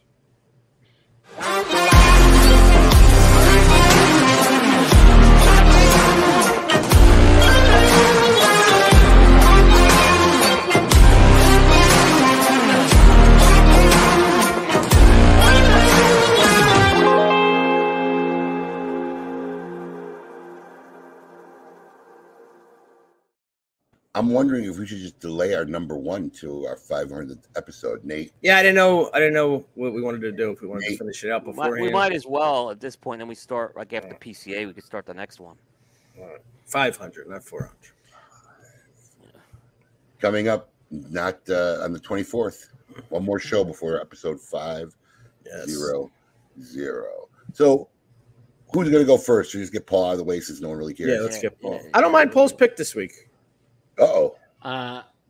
So my pick is a not so well-known character, I think, from one of the most underrated Disney movies, animated Disney movies of the Disney Renaissance, The Hunchback of Notre Dame. Oh, Esmeralda, played by Demi Moore. All right, She's kind of like a little, not too cartoony. She's got it going on. Not too cartoony. No, she's got it going on. That's your number 2, voiced by Demi Moore. Say that again. She was voiced by Demi Moore. Yeah. Yep. Demi Moore.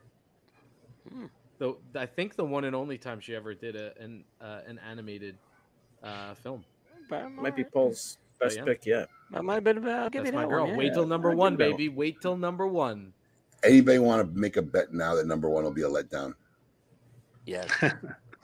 That was the best one right there. That was a good one. One will be a letdown. I like that. One will be. No, there's one that's better. One will be the witch from Little Mermaid. He's got one better, the man says. We shall see. Ursula, her name is. Minnie Mouse. It's got to be Minnie Mouse. All right, who's next? It should be Minnie Mouse. Coop, who's your pick this week? All right. If you watch I think she was actually on the bumper at the beginning, on the right side. She is a supermodel that I think defined the word supermodel, and it's Cindy Crawford. Yeah, she's there, and she still looks good. Yep. She still looks good. When I was in 1980s, yep, the mole. Yeah. Great product placement right there too. Yeah, absolutely. I had a picture of her. In that poster of her in the red bathing suit that was famous. I had that on my wall. I probably still have it somewhere rolled up. Yeah. Love Cindy Crawford. Absolutely, super definitely puts the word super in supermodel. Yep. This could be the only pick that could salvage you, Paul, right here. Yeah. All right, we'll see. That could be anything less than that, and you're done. You're finished. All right. And the only reason why I can say that to Paul, because Paul is so adamant and vigilant about his choices, he would never change his choice, no matter what. I have his 1,000% will not change it. Alex has my full list already, and I haven't changed one. No, never. All right, I'll go next. My top pick. I love this chick. She is still looking sexy as hell. Halle Berry. Love me some Halle Berry. I love me some Halle Berry. She is still looking fine. Yes, and aging gracefully. Aging gracefully. That comes in at number 2 for me. That's a good number 2. Absolutely. All right, coming in at number 2 for me is the 1 in a million Aaliyah. Again, I'm in the hip hop and R&B genre. Aaliyah, singer, actress, unfortunately left us too soon in a plane crash. Yeah. Wow. Yeah. Cute little outfit you got going on there too. Yes, absolutely. The old Tommy Hilfiger days. Yeah. Evan, those were the days. Heartthrobs from your childhood or lifetime. Off the top of your head. I was always a fan of Rebecca Gayheart, the Noxema girl. She was always cute to me. And then also, not really too long ago, but I was worried he was going to say Julia Childs. I do like myself some Giada. From, me too. I love thank Giada. you. Charlie, Selma Hayek was on my list. It looks like that princess. I was thinking that princess that Paul posted looks like Salma Hayek a little, and that's who should have played. I can see that. Do you have a board or no? Yeah, we have a board. Yeah, let's put up the board. It's been so long I can't even remember some of my picks at this point. There's our leaderboard to number 2. So not a lot of duplicates. Not a lot of duplicates either. Not a lot of duplicates. I got Selma Hayek at 4. Let me tell you something. God, Scarlett Johansson. I've been influenced by my recent Disney trip. I've been rewatching all the MCU movies, but in chronological order, not release date order. And she just keeps getting hotter every next movie that she appeared in.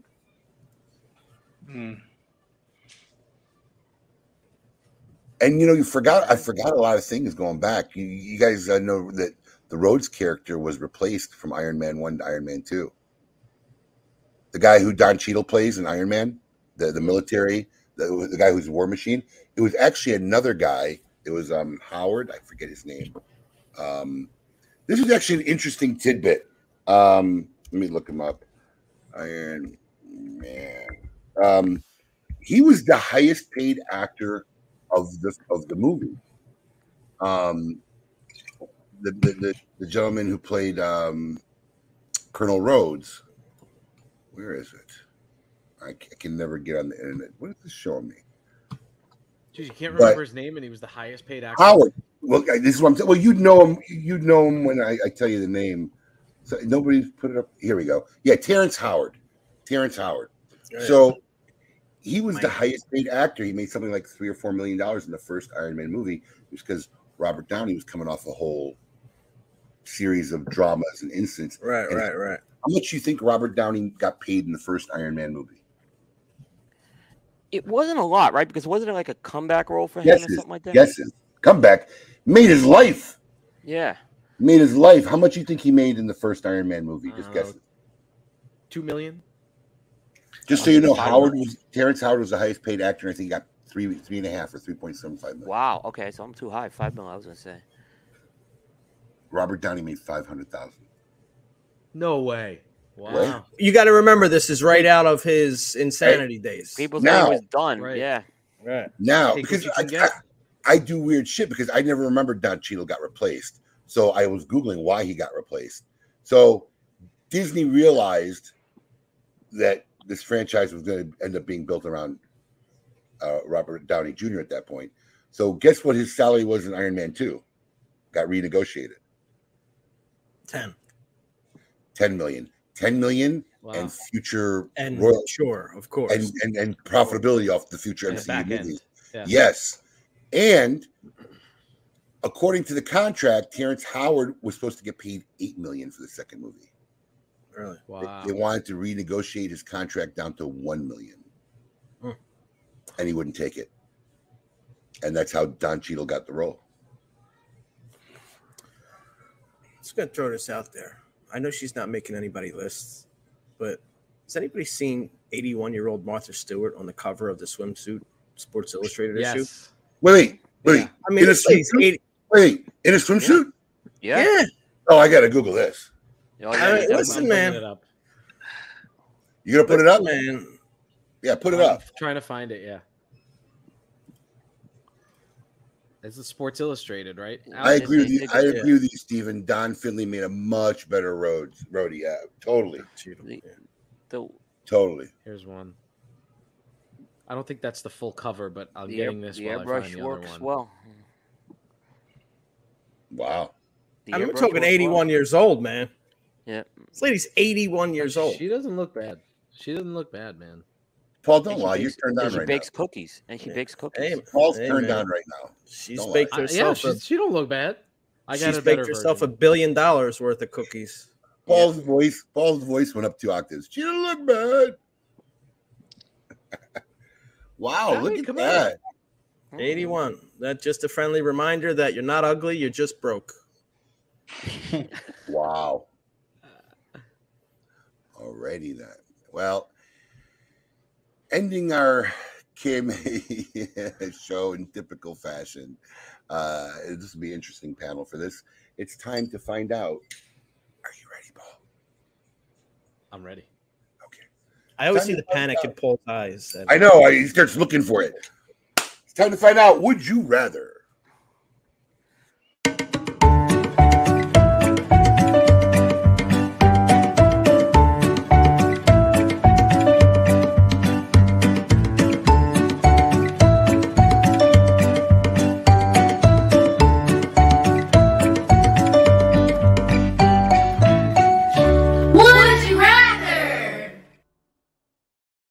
All right. I changed it up in the middle of the show. I kind of had like a Disney Orlando themed would you rather question for you guys. But Evan inspired me to change it in the middle of my show. And I think the listeners will get into this a little bit more. Would you rather have a private VIP dining experience with Evan Darnell or go on a weekend fishing trip with Steve Saka?